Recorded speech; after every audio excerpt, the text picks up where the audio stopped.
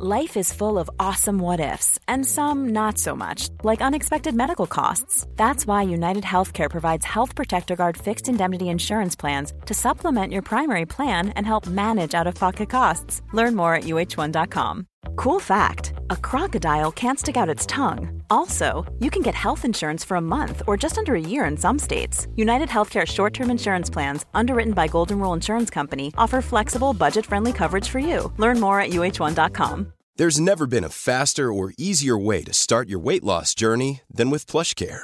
PlushCare accepts most insurance plans and gives you online access to board-certified physicians who can prescribe FDA-approved weight loss medications like Wegovy and Zepbound for those who qualify. Take charge of your health and speak with a board-certified physician about a weight loss plan that's right for you. Get started today at plushcare.com/weight loss. That's plushcare.com/weight loss. plushcare.com/weight loss. Even when we're on a budget, we still deserve nice things. Quince is a place to scoop up stunning high-end goods for 50 to 80% less than similar brands. They have buttery soft cashmere sweaters starting at $50, luxurious Italian leather bags, and so much more. Plus, Quince only works with factories that use safe, ethical, and responsible manufacturing. Get the high-end goods you'll love without the high price tag with Quince. Go to quince.com/style for free shipping and 365-day returns. An Erios original. I was born with a special gift. The ability to mentally transform any situation into the worst-case scenario in my own brain.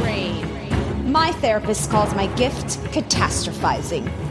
And that's why I'm uniquely qualified to scrutinize and analyze history's greatest disasters and find out who's to blame.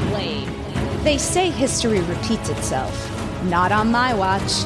My name is Rebecca Delgado Smith, and I am the Alarmist.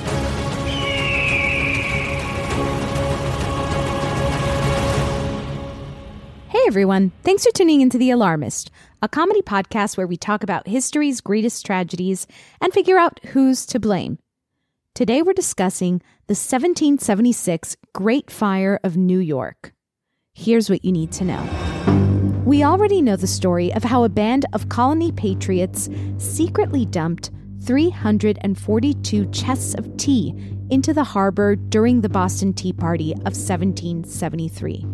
Throughout the Revolutionary War, colonial resistance took many forms, and while Bostonians turned to tea, it was New Yorkers who turned up the heat with the Great Fire of 1776. After British troops seized Boston at the beginning of the Revolutionary War, the Continental Army was formed with George Washington as its commander-in-chief.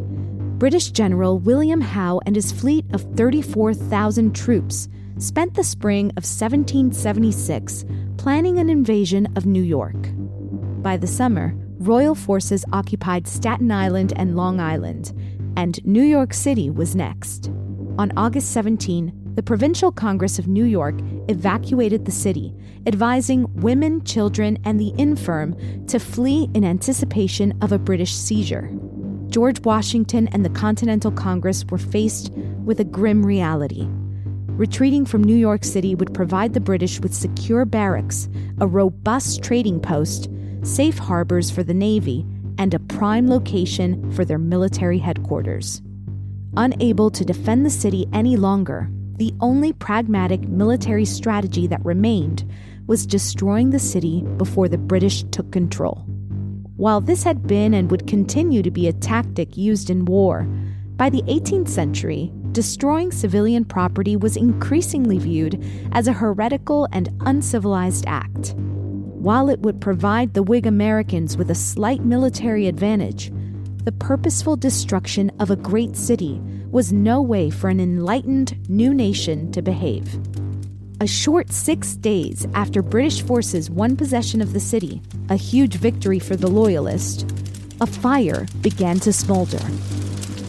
Sometime between midnight and 1 in the morning on a dry, windy Saturday in September, flames were spotted near the Whitehall Slit, a busy shipping dock in Lower Manhattan. The fire blazed through the disreputable Fighting Cock's Tavern into a blacksmith's shop and engulfed the ferry house as onlookers shrieked and fled north to the commons. Southeasterly winds fanned the flames, which residents reported suspiciously sprang up in multiple locations throughout the city. British troops from the 5th Brigade sprang into action, pulling down wooden structures in hopes of making breaks in the roaring fire. Still, the fire accelerated down Broad Street. The Grand Trinity Church, which served a congregation loyal to the British Crown, erupted into a vast pyramid of fire before being diminished to ashes. The Lutheran Church was wholly consumed. As sailors, soldiers, and townspeople struggled to stop the flames, they encountered perpetrators who appeared to be arsonists sabotaging the city. A carpenter and loyalist named Wright White was seen cutting the handles off of fire buckets and stabbing a woman who was trying to take water to the fire engines. On the spot, he was hung by the neck and then hung by his heels on a signpost. After burning and obliterating much of the city's infrastructure, the fire finally dwindled around 10 in the morning the following day. For days afterwards, smoke and ash floated above New York City, once one of the colony's proudest cosmopolitan hubs, now reduced to a singed ghost town of ruins. Soldiers stormed through the city, grabbing anyone who appeared to be setting fires and tossing them into the frenzied flames. A woman, caught with matches and combustibles in her pockets, was captured by British troops and flung into the inferno without a second thought. Captain Amos Fellows of the 22nd Connecticut Regiment was reportedly found holding a burning torch against the roof of a shed before he was captured and jailed. Lieutenant Richard Brown of Pennsylvania was executed on the spot while in the act of setting fire to homes. Fun facts, aka death stats. By the night of the fire, 80% of New York City's population had fled due to British occupation, leaving only around 5,000 residents in a city built for 25,000. It's been estimated the fire destroyed between 10 to 25% of the buildings in the city. Depending on the source of reporting, anywhere between 400 to 1,000 buildings were lost. The British arrested over 200 Patriot sympathizers as primary suspects involved in setting the fire. All were eventually released when no hard evidence could be found. With us today, we have producer Clayton Early. Hello. Fact-checker Chris Smith. Hi. And our very special guest today is professional alarmist Jay Bologna. Hi, Jay. Hey, how's it going? So Jay is a disaster researcher for the Pardee Rand Graduate School. He's also a friend.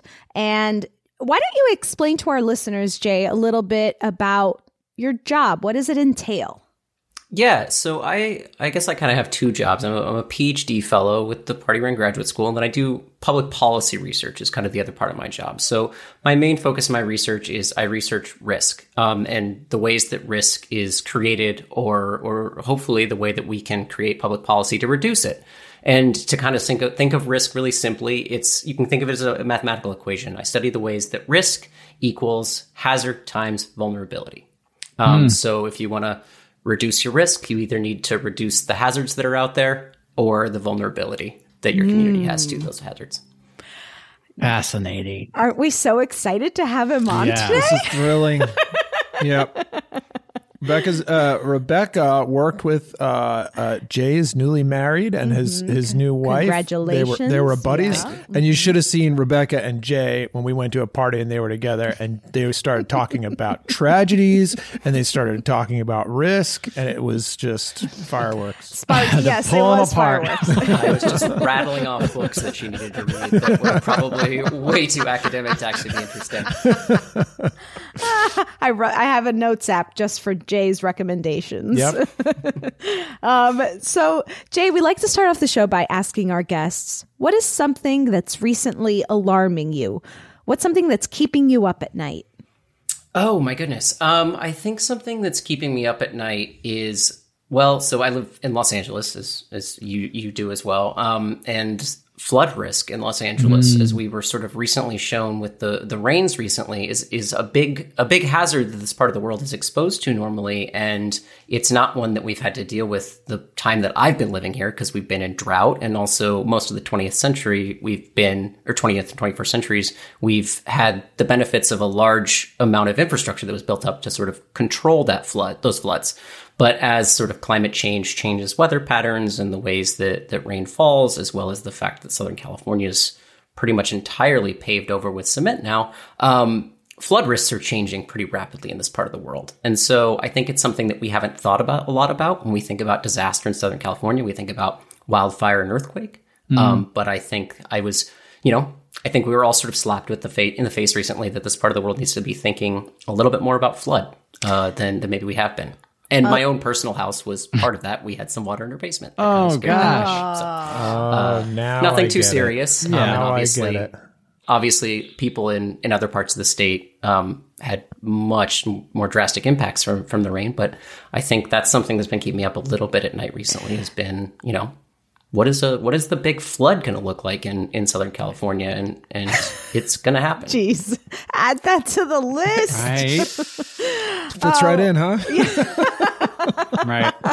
Well said, Jay. I'm trying to, a risk that perhaps New Yorkers didn't see coming at the time in 1776 was the fact that potentially one of their own could have set their entire beloved city on fire. Would you say would you say that's accurate when assessing risk? Perhaps not. I think that there's definitely some people who did foresee that as a risk that I'm sure we'll talk about, because risk is a social construct. And so there's always people I think your podcast shows this, there's always people to blame. That's right. That's right. So I was thinking we could start with something that could have been avoided. Okay. At least we try to avoid it right now. Wooden shingles. Let's put those up on the board. Okay. This is according to Richard Howe, the Gotham Center for New York History. In 1761, the extensive destruction made by fire prompted the legislature of the province of New York to pass an act for the more effectual prevention of fires. The act's principal concern was the number of houses in the city that were still roofed with wooden shingles. It decreed that in 1766, every dwelling house or building whatsoever, whether public or private, shall be made of stone or brick and roofed with tile or slate. Existing buildings were grandfathered, though any future re-roofing had to be done with tile or slate. Builders and property owners protested that there was not enough slate or tile available to roof all the new buildings, and the act was suspended until 1774. In 1774, residents once again protested the act, this time citing not only the scarcity of materials and their cost, but also the hardship to workers in the building trades.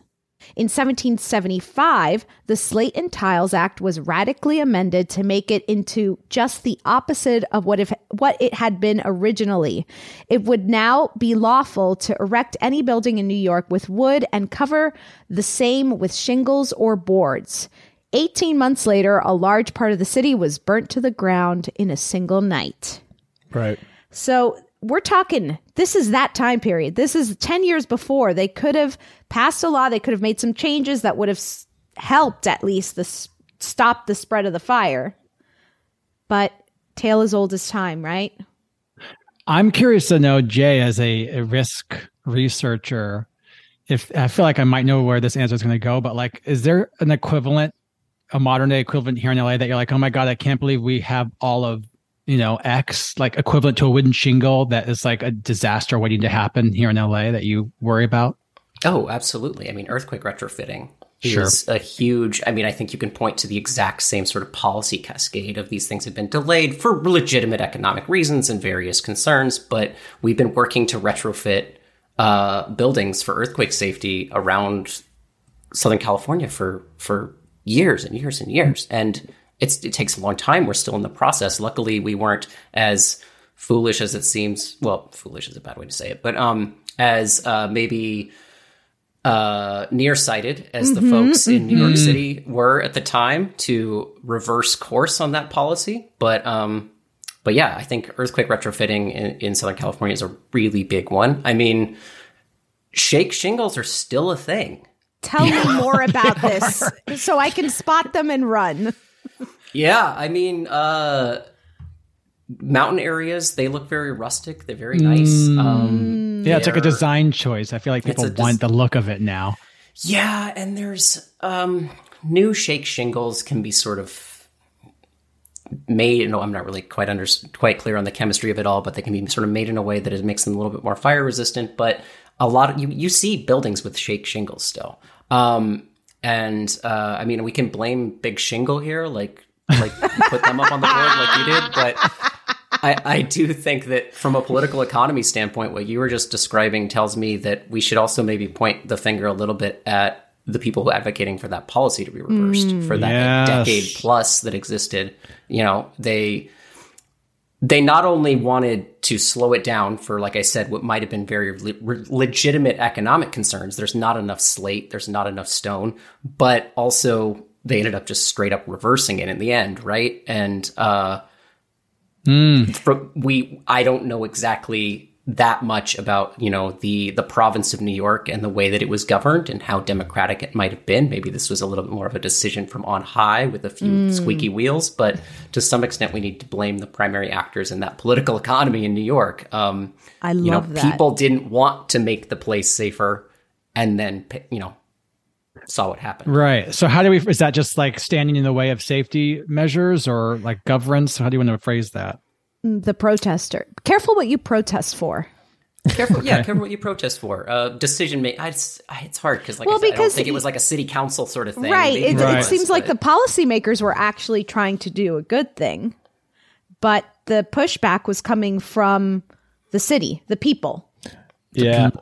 The other thing is that, and we'll get into this more with our guest expert, but I also think that there were sort of British figureheads in a lot of these governing positions in New York at the time. So I'm not sure if there was a sort of detachment from sort of a boots on the ground experience of what it's like to live in New York. And we'll get into that, I guess, with Ben. But in like a colonial relationship too, how much did people suspect that this was just a desire by British merchants to sell slate and stone building materials in that they weren't needed? So, I mean, you get wrapped up in the causes of the revolution in the first place here too. Yes, a lack of trust maybe for city officials or people who are making the policy. Now you see parallels to that in the modern era a lot with things like, say, river diversions in the Mississippi River Valley, as we've sort of started to try to adapt. The Army Corps of Engineers and other entities have tried to adapt floodplains in that part of the world to due to sea level rise, increased rains, all of the accoutrement of climate change. And you see people pushing back against that for cultural reasons, for all kinds of reasons that might be legitimate in the moment, but do end up, if you believe in the long-term, the prevalence of the long-term risk of hazard incidents there, seeming a little short-sighted. Right. Yes. It's maybe like not thinking about the bigger picture. Yeah. Sure. Nearsighted policy makers. I don't think it was the policy makers or the advocates. Policy advocates. Yeah. The people who wanted to keep their wood shingles, whoever those people might have been, didn't want to pay the extra buck for the new tile, whatever, the extra cost, or wait for the shipping. Maybe they just loved the character of their neighborhood. That's right. Yeah. That's right. And just to be thorough, I did put up lack of materials or natural resources, and that was mentioned. Great. No. I also want to put up a lack of alarms. One of my favorite things. Sort of a catch-all term. You can kind of use that in a lot of ways, but go ahead. Yes. So the night the Yankees burned Broadway, this is an article in Early American Studies by Benjamin Karp. The absence of many inhabitants, the fact that the Continental Army had carried off all the bells in town to melt them down for artillery. The lack of timely alarm and the inhabitants' inability or unwillingness to fight the fire amid chaos and military occupation all exacerbated the effects of the spreading of the fire. Several people later testified that several of the pump handles in the city were broken or in disrepair, and that the handles of many of the fire buckets had been cut. So, I guess back in the day at this time, I was learning that usually when there was a fire, the church bells would go off. And this would alert the people, wake everyone up if it was the middle of the night, and also get people to come down and help put the fire out, right? Well, it's it's the American Revolution. That evening that there were no bells ringing. And that was because all the bells had been melted in order to make ammunition. Don't get rid of your alarms. Check your smoke detectors, everyone. Here's your reminder.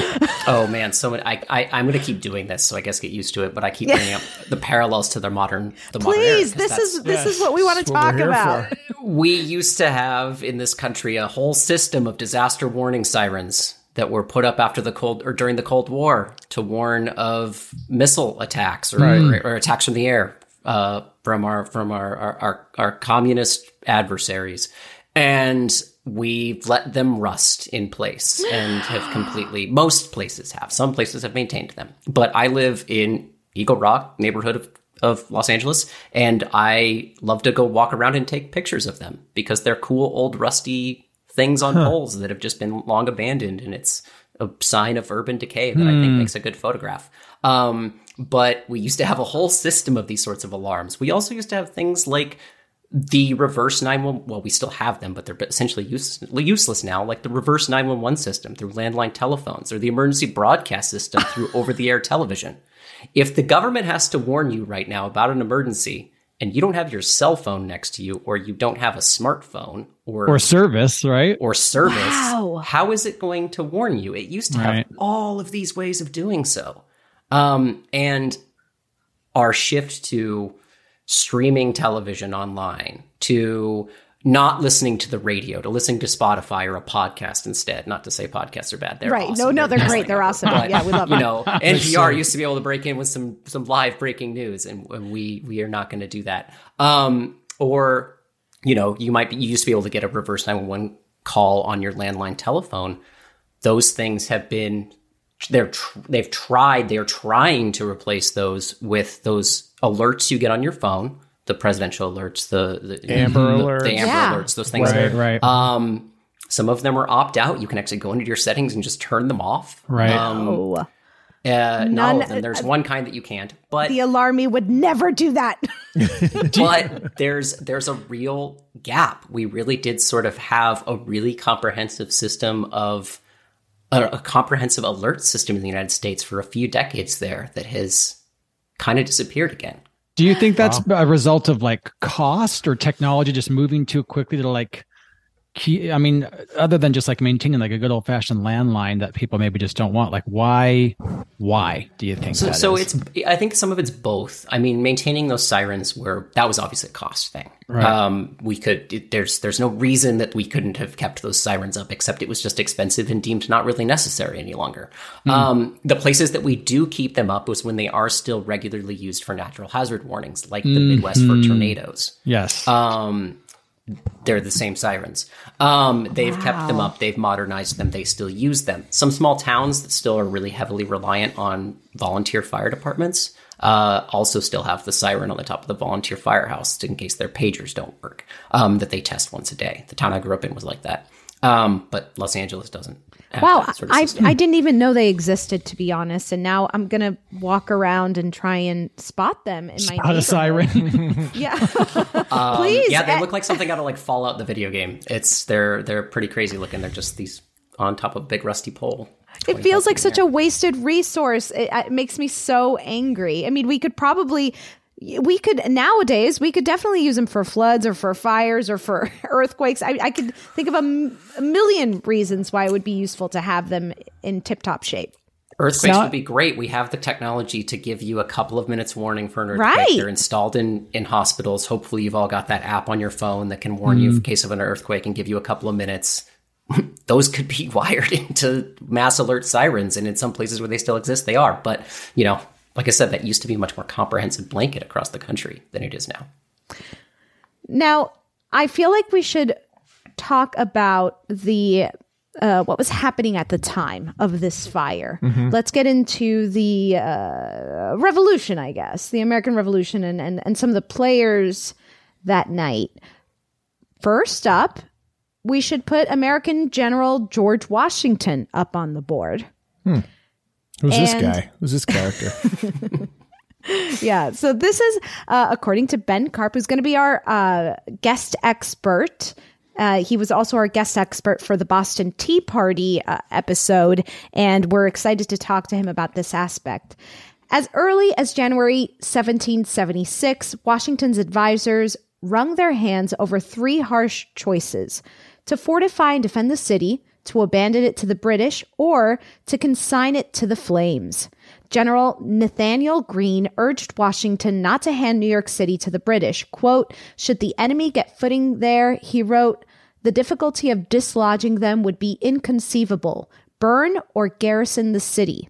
The New York Convention had given Washington its blessing to abandon the city if necessary, but on August 22nd, it wrote to him concerning disturbing rumors that in the event of an American withdrawal, the city would be immediately burnt by the retreating soldiery, and that any man is authorized to set it on fire. Washington hastened to assure the convention that the rumors were not founded upon authority from me. I am so sensible of the value of such a city and the consequences of its destruction that nothing but the last necessity would induce me to give orders for that purpose. Despite his obliging tone, Washington later confessed in a letter to his cousin, quote, "Had I been left to the dictates of my own judgment, New York should have been laid in ashes before I quitted it." Wow. So this was part of a strategy or would have been part of a strategy based on the sort of pressure that was coming from the British. Correct. If we can't have the city, neither can you. We can't hold it. It's too powerful if you were to get a hold of it, so we might as well burn it down. But then they decided against it. Well, unclear, right? So we don't know if perhaps Washington just told the convention that no, there's no way I'm going to burn it, and then sent his people to actually burn it. Oh. But there's nothing backing that up. In terms of evidence, physical evidence that could... There's not a ton, but... Just circumstantial and then hearsay, right? Perhaps Professor Karp is going to have more evidence for this. But, this was an important city. This was a huge port. This was... If and when the British did eventually take over New York City, which was for a period of... I want to say 8 years, it was under martial law, and the British had hold of it. The pizza was like fish pizza, or it was like meat pies. It was so gross. It was gross. Yeah. The rats really suffered, took over. Yeah. The rats wore like one of those monocles, and they all read newspapers and stuff like that. Yes, even the rats had to speak with a British accent. Hats and it was weird. It was. It was fun. It was cool, but it was a little bit. It was weird. Yes, and at 4:00, everyone had tea. That's right. What stands out to me about this is like kind of the evolution of war tactics that like now we just like bomb places because we have that technology. But like back in the day, it was like, well, they're just going to like straight up physically invade our space. So let's just, instead of them burning it down and us fleeing, we'll just burn it down and flee so that there's nothing for them to like take over. Like what a we still really do that, extreme... Sure, but like that, not to this extent, obviously. Right. Like this just seems like this is like it's like the big move is just we'll just burn it all down, right? Yeah. I don't know. But retreating armies routinely like blow up bridges or But can you imagine like blowing up New York City now? No, like, of course not. That's obviously it's just unthinkable. Like we're going to leave LA, so we'll just burn it all down. So But it also is important when they're referring to New York City, it's basically just like Canal Street and South, right? Yes. Sure, much smaller. Yes. And I think there were only maybe like 5 years earlier, there were 20,000 inhabitants. And by the time 1776 rolls around, they knew that there was going to be war. They knew that New York City was going to be one of the main places they were going to target. And so I think the city is down to 5,000 people that are really just living there at the time. And for the most part, it's people who just work the city. So people who have shops or taverns and work at the docks and, are really keeping the city going. Now, I feel like another potential culprit is we could put the rogue patriot arsonists. Okay. Again, this is from Benjamin Karp, wrote, during the time the rebels were in possession of the town, many of them were heard to say that they would burn it sooner than it should become a nest for the Tories, wrote British officer Frederick Mackenzie. And several inhabitants who were mostly violently attached to the rebel cause have been heard to declare they would set fire to their own houses sooner than they should be occupied by the king's troops. Lord Francis Rawdon blamed the fire on some villains left in the town. These scoundrels had mingled unsuspected among the loyalists who had remained in town. Lieutenant Henry Strike agreed that with most other British observers that rebels that concealed themselves in the town had started the fire. Soldiers and townspeople discovered a number of men and women presumed to be rebels with the tools of arson under their greatcoats, such as casks of powder, fireballs, or bundles of matches dipped in rosin and brimstone. The captured men claimed that the combustibles had been in storage for fitting out rebel fire ships and that they were just carrying them away from the fire for safety. But of course, they weren't believed. There are accounts that a man was caught with matches and was then thrown into the fire by soldiers. Right. So it must have been just like a confusing night.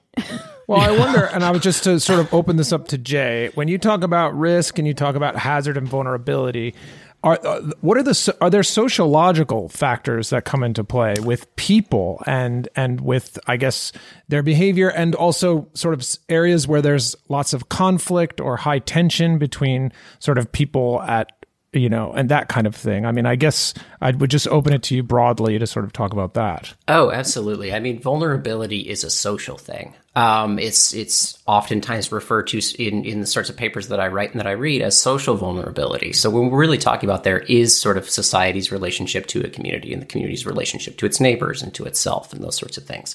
So absolutely. So the fact that this is a mostly empty city filled with some loyalists and perhaps a few saboteurs is like, yeah, that's obviously high risk. Obviously something that's there's going to be something to talk about there as far as as that, both the hazard incidents if they started the fire, but then also the vulnerability of the place, right? I think yes, nod my head, absolutely. Also, war is a hazard, and this is whether or not this was like legitimate war or a war crime before we would have called it such a thing, but like it's still part of war, like. That's still inherent to violent armed conflict, is the fact that some people might break the rules in it and go a little overboard and do some things that we view as even within the confines of the rules of legitimate warfare, like that, out of bounds. And so, yeah, I love that point. I just love it. War is a hazard.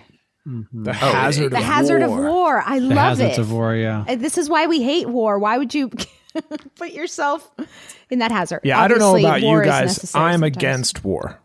Yes. Let's put the hazards of war up on the board. Got it. And while we're talking about the people perhaps we should put organized patriot spies up there as well. Mm-hmm. Or disorganized, right? There might have just been some patriotic zeal amongst people not attached to the chain of command as well. That's a really good point. What we would call nowadays like a partisan or a terrorist. Yes, I think that's a really good point in that things were happening really fast. And at that time, people didn't have the luxury of technology to communicate. And so while things are happening really fast, communication's not being, it can only be so fast or can only get to you at a certain period. Yeah, unless you had two of those cans with a big string. Otherwise, you need a really long string. And you'd need basically a rope we're talking about. It's huge. Yeah. But also, I mean, like the United States is not, especially at that time, like some monolith, right? I'm not a historian, but my understanding of the early U.S. is that like we weren't all on the same page. A couple decades later, when Washington's president, there's Shays' Rebellion, like in Western New York, but still in New York. Like people did not necessarily, they could have been rebels, anti-British patriots, but not necessarily seeing Washington as the unassailable leader of their movement. Right. That's true. So just because he says don't burn the city doesn't mean we're not going to burn the city. Yes. That's all. Like I said, I'm just going to pull that out of nowhere. I don't know. Well, there was such to your point. Exactly. New York City, not everyone was for or against the war or for or against the British. Like there were a lot of loyalists that lived in the city at the time. And it was... What do we call that? Control. Can that just be like the growing pain? Like, how do you encapsulate that? The growing pain. Growing pain. American growing pains. Can Molly cue the Growing Pains theme song right after Clayton says that? Well, let me read this about the spies. This is according to Benjamin Karp again. The strong possibility remains that the Patriot spies purposely set the fire, acting under secret orders. It is difficult to guess how much of the plan, the removal of the bells, the disabling of the firefighting equipment, the planting of combustible materials, the timing and weather conditions, and the setting of several fires at once, they had orchestrated beforehand. It is also impossible to prove whether any of the mysterious figures were under orders from Washington, though Abraham Patton was likely one of the Continental's sabotage specialists. Though we cannot ascribe specific responsibility, we can assert in the broadest terms that Americans sympathetic to the Whig cause set New York City on fire in September 1776. Oh, wow. So, I mean, I'm sure when we speak to Professor Karp, he'll, let us know the specifics of why we can absolutely ascribe to that. Seems like he blamed Patriot spies there, sent him right to the alarmist jail. But that's not us. That's Ben. Yeah. We have our own due diligence. But while we're putting, let's put both sides up on the board while we're doing this, because we have to put the British up on the board as well. This is again according to Benjamin Karp. The British armed forces could have bombarded and destroyed the city anytime they liked, just as they had set fire to Charleston, Massachusetts, Falmouth, Maine, and Jamestown, Rhode Island during the previous year. The British set fire to several towns during the Revolution, and Americans complained bitterly every time their enemies set such fires. The Americans even listed the fact that George III had burnt our town as one of their grievances in the Declaration of Independence. In this case, however, the British were determined to preserve New York City if they could. Other Whigs accused the British and Hessian occupying forces of burning their own headquarters, even though this contradicted common sense. After the burning of Charlestown and Falmouth, during the previous year, many were predisposed to assume the worst about British depredations. John Sloss Hobart reported from Washington's camp and played to Patriot prejudices and blamed the British command for the fire. He claimed that the British troops had torched the city so that they could begin plundering the mainland. Hobart was regularly consulting with Washington, so one wonders if Washington approved the circulation of this version of events. So coming from Washington's camp, they're saying it was the British. For a long time, the history books did say it was the British. But again, history is told by the victors. And perhaps it behooved them to keep that rumor going for a while until, I guess now we're, coming back and reassessing this situation. Hey, wait a minute. Could it have been George Washington? It probably wouldn't have been popular to, once the Americans won the revolution, to be like, you know what? I think it was our president, George Washington, who set the city on fire. So it was a convenient rumor. This is quite a whodunit. Another thing that comes to mind for me is it happened, the fire started at a tavern around like midnight. Right. Who's to say, you've got people drinking all the time. There's fire. I guess it was starting to be kind of a cooler thing. It's September, end of September. It's cooling down. Maybe you light the fireplace and something goes wrong, and perhaps it was an accident. Let me tell you, I went camping with some buddies one time when I was in high school, and we got real drunk. And I woke up in the morning, and there was like half of a tree trunk dangling over the top of the fire. We just pulled it at drunk in the middle of the night to keep the fire going. And I was like, woo, baby, we survived that one. Jay, do you take this into consideration in your research? Well, yeah, I mean, absolutely. So, like, drunk high schoolers? Not that story exactly, but like the incidence of the spark that sets the fire, sort of thing, is not necessarily the cause of a disaster. If a fire becomes a disaster, we have so many things that have to happen in sequence, all the way down a chain. Somebody throwing a cigarette out the window of a car, or a few drunk kids camping and going a little haywire with their campfire, starting a massive forest fire that burns a town. I mean, obviously there's some negligence there. Obviously there's something to talk about with the specifics of the ways that the fire started. But in the end, do we really care how the fire started if the reason that it burned a neighborhood was because the neighborhood was constructed and designed the way that it was, in a canyon where wind funneled very predictably in a way that left it quite vulnerable to fire, and everyone had wood shingles on their house, and we had decided to push the timeline for changing that back a decade, and we had volunteer firefighters that were out of town on a war, and no one knew how to use the fire engines, like all this sort of chain of things that might have happened. It's almost immaterial how the fire starts. That's not the cause of the disaster. Again, the disaster has as much to do with the vulnerability as it does the actual hazard. And so I think that it's an important part of the equation, because if you zero out that multiplication, you still end up with zero on either side. But that's the point. It has to be some non-zero entity in both the hazard and the vulnerability sections of that multiplication equation to actually equal any amount of real risk. Well, with that, I think we're ready to take a quick break and start knocking things off the board.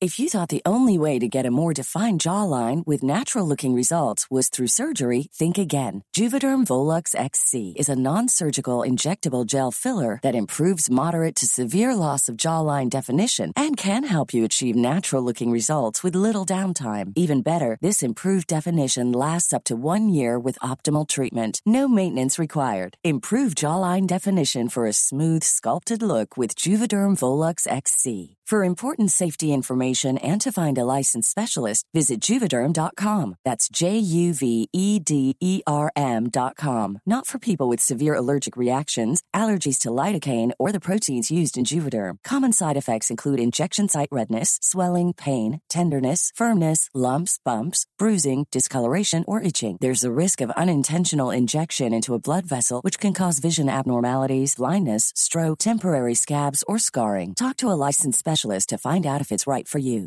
Ready to pop the question? The jewelers at BlueNile.com have got sparkle down to a science with beautiful lab-grown diamonds worthy of your most brilliant moments. Their lab-grown diamonds are independently graded and guaranteed identical to natural diamonds, and they're ready to ship to your door. Go to BlueNile.com and use promo code LISTEN to get $50 off your purchase of $500 or more. That's code LISTEN at BlueNile.com for $50 off. BlueNile.com, code LISTEN. Hey, it's Paige DeSorbo from Giggly Squad. High quality fashion without the price tag. Say hello to Quince. I'm snagging high-end essentials like cozy cashmere sweaters, sleek leather jackets, fine jewelry, and so much more. With Quince being 50 to 80% less than similar brands. And they partner with factories that prioritize safe, ethical, and responsible manufacturing. I love that. Luxury quality within reach. Go to quince.com/style to get free shipping and 365-day returns on your next order. Quince.com/style. I'm Sandra, and I'm just the professional your small business was looking for. But you didn't hire me because you didn't use LinkedIn Jobs. LinkedIn has professionals you can't find anywhere else, including those who aren't actively looking for a new job, but might be open to the perfect role, like me. In a given month, over 70% of LinkedIn users don't visit other leading job sites. So if you're not looking on LinkedIn, you'll miss out on great candidates like Sandra. Start hiring professionals like a professional. Post your free job on linkedin.com/people today. Okay, great. Who's to blame for the 1776 Great Fire of New York? Is it wooden shingles? Careful what you protest for? Lack of materials / natural resources? Nearsighted policy advocates? Lack of alarms? American General George Washington? Rogue patriot arsonists? The hazards of war? Disorganized patriot spies? Or the British? This is a hard list. This is tough because there's not a lot of fat to trim here.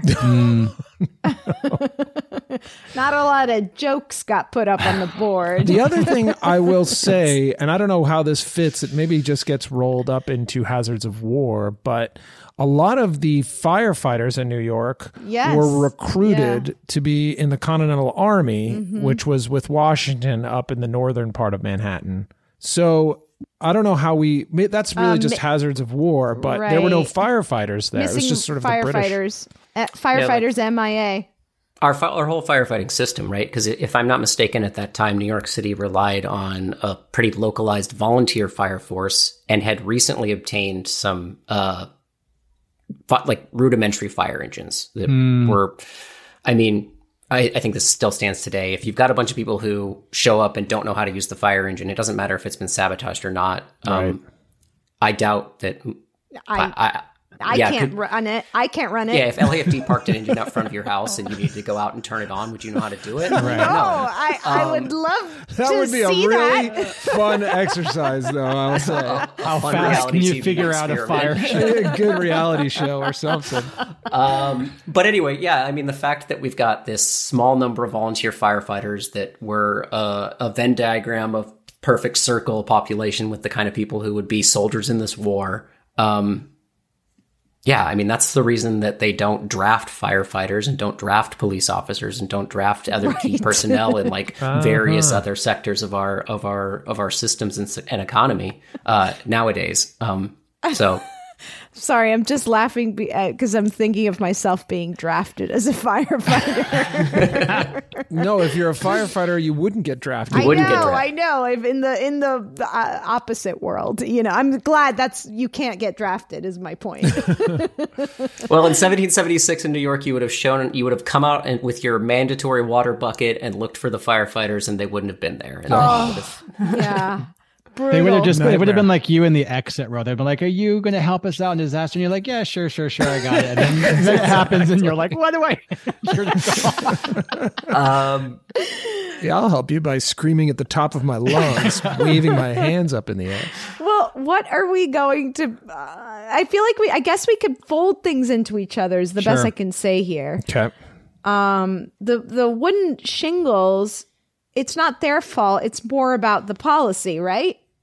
So What do you Can't think, blame Big Jay? Shingle. Big Shingle, not to blame.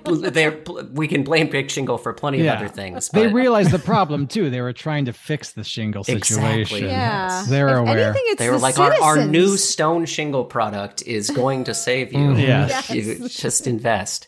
Lack of alarms, I also feel like is like after, like if there had been alarms, I don't know. I think alarms would help, right? To Jay's point earlier. I think that, so I'm kind of on the team of maybe getting rid of them here because for two reasons. So I think generally speaking, alarms are extremely important. And my whole little tangent there before about how alert systems are a huge concern even in the modern era. But I think if you had been able to alert people in New York, they would have gotten out of the way. I don't know that this disaster, this incident was really one where tons of people died. It was more of a loss of buildings, right? I'm sure some people died. I don't know the numbers, but this wasn't like a great loss of life was the big black mark. It's that so much of the city's buildings burned. So people did get out of the way even without the alarms, or they were already out of the way because the city was empty.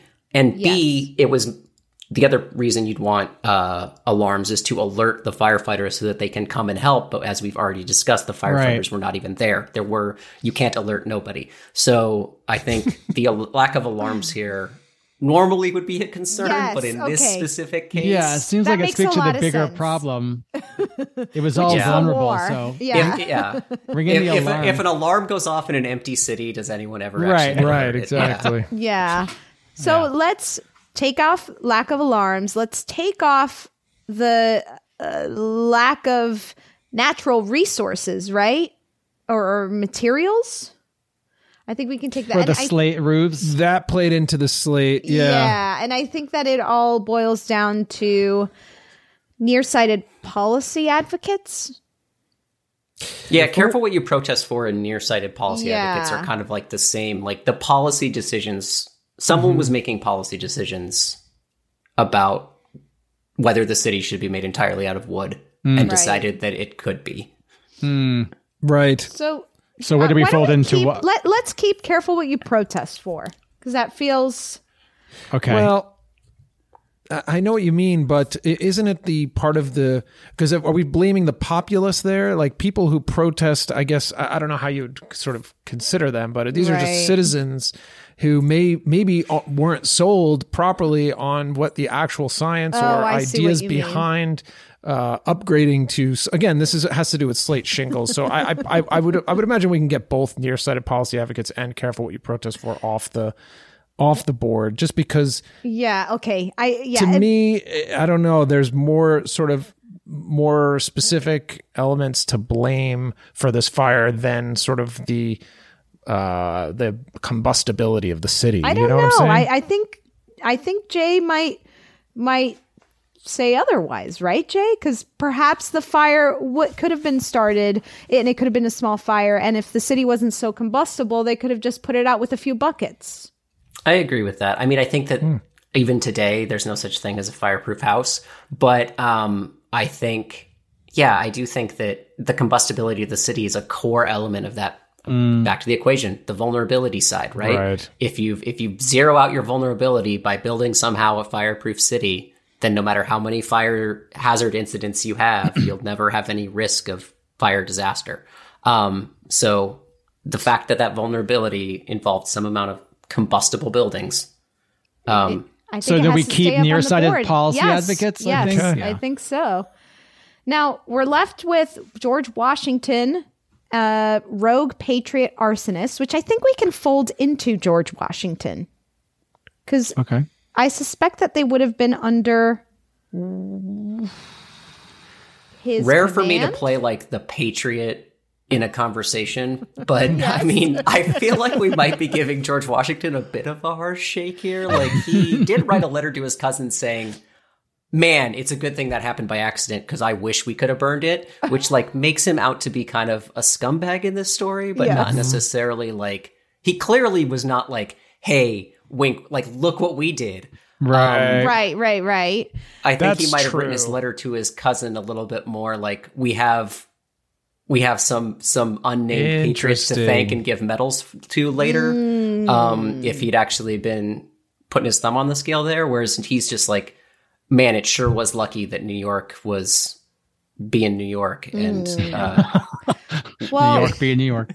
But then to play devil's advocate to that, what if George Washington had been like, "Hey everyone, we're leaving. We're not touching this city. We've been told not to touch it. I don't want to see any of you touch a match as we exit." Like wink, wink. No, you think I think like listened? for real. Yeah. I think he was his soldiers would have, but we talked about earlier. There's all kinds of other people in the city too. There's loyalists. There's okay. So we're gonna. We didn't have that much power. I think at this point we can take off the Patriot spies. The spies, right? okay. Because really the rogue arsonists are. Right. Those feel similar to me. What was the distinction? And I do think we could take the British off the board. Right. Because even though although they were blamed after so there's the like incident, a difference between like the British version of George Washington, right? And there's like maybe what about rogue British soldiers who just want to do some looting? Right. So hard to tell, right? Because we don't know. We weren't there. I feel like this is one where maybe I don't know, this is back to like George Washington. The leadership wanted to be able to wipe its hands. Whichever leadership of assuming one of these sides was responsible, there was layers of plausible deniability, excuse me. Layers of plausible deniability between the people getting their hands dirty and the future president and general in the British Army, right? And because we can't know what actually happened, right? Because we're going to have to make a kind of a gut call. I think we should. This is where I'm leaning towards. We send the hazards of war to the alarmist jail and we slap the nearsighted policy advocates for letting the city be so combustible. Wow. I like that because I think the hazards of war is one that's like, this fire was going to happen. Right. Like, regardless of which side, it's almost immaterial who throws the cigarette out of the car. It was a war in a contested city in a war. A fire was going to be a thing. And that's the hazards of, I guess we could try and get more specific. Maybe your other guest will be able to get you guys a little bit more specific and say exactly who threw the cigarette out the window. But I guess I would like to make the argument that like the disaster was war. You have to be ready for there to be a fire during a war. Right. Mm-hmm. Yeah. Right. Mm-hmm. I like it. I feel good about it. I'm going to call it. Okay. Nearsighted policy advocates, you're getting the big slap. The hazards of war, you're going to the alarmist jail. I feel so good. I feel like we finally put war in the alarmist jail. How many episodes feel like are this we is up to? Such a rare opportunity for me to get to talk about my work and someone say, I feel so good now. You're such a bummer. Yeah, Jay, you must be used to looking at a lot of sullen faces. Oh, really? That's the hazard equation? Jay, and that's how vulnerable we I are? can't thank you enough for joining us today. And I honestly, truly believe not only have we learned so much, but we had fun doing it. Oh, thank you so much for having me. It's been awesome.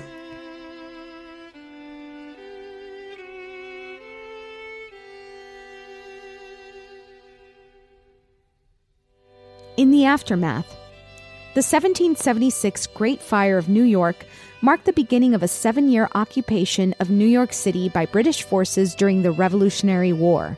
Following the incident, the British built their own fire department in the city, but otherwise left the damage unrepaired. After American victory in 1783, firefighting techniques did not improve despite the fast-growing New York City population. Slowly, new and improved measures were taken for fire emergencies in the future, but the city remained behind the curve for decades, and 2 more fires in 1835 and 1845 devastated the heart of Manhattan before stricter fire codes and safety measures were implemented. Visit our website and let us know who you think is to blame at www.thealarmistpodcast.com, and follow us on Instagram @thealarmistpodcast and on Twitter @alarmistthe. You can also send us your thoughts via email to thealarmistpodcast@gmail.com. Today's episode was produced and engineered by Clayton Early, with fact-checking by Chris Smith and editing by Molly Hockey. Thank you to our associate producer and researcher, Alex Paul. The Alarmist is executive produced by Rebecca Delgado Smith and the Erios Network. Tune in next week. We'll be discussing the breakup of Ross and Rachel.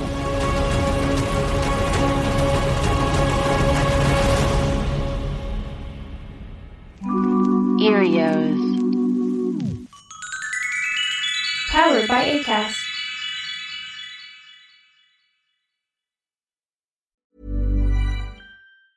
Hey, it's Danny Pellegrino from Everything Iconic. Ready to upgrade your style game without blowing your budget? Check out Quince. They've got all the good stuff, shirts and polos, activewear, and fine leather goods, all at 50 to 80% less than other high-end brands. And the best part? They're all about safe, ethical, and responsible manufacturing. Get that luxury vibe without the luxury price tag. Hit up quince.com/upgrade for free shipping and 365-day returns on your next order. That's quince.com/upgrade. Even when we're on a budget, we still deserve nice things.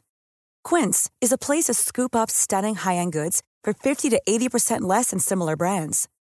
They have buttery soft cashmere sweaters starting at $50, luxurious Italian leather bags, and so much more. Plus, Quince only works with factories that use safe, ethical, and responsible manufacturing. Get the high-end goods you'll love without the high price tag with Quince. Go to quince.com/style for free shipping and 365-day returns. Imagine the softest sheets you've ever felt. Now imagine them getting even softer over time. That's what you'll feel with Boll & Branch's organic cotton sheets. In a recent customer survey, 96% replied that Boll & Branch sheets get softer with every wash. Start getting your best night's sleep in these sheets that get softer and softer for years to come. Try their sheets with a 30-night guarantee. Plus, get 15% off your first order at bollandbranch.com. Code BUTTERY. Exclusions apply. See site for details. Life's better with American Family Insurance because our home policies help protect your dreams and come with peace of mind. Save up to 25% by bundling home, auto, and life. American Family Insurance. Get a quote, find an agent at amfam.com. Products not available in every state. Discounts may not apply to all coverages on an auto or home policy. Discounts do not apply to life insurance policies. Visit amfam.com to learn how discounts may apply to you. American Family Mutual Insurance Company, S.I. and its operating companies, American Family Life Insurance Company, 6000 American Parkway, Madison, Wisconsin.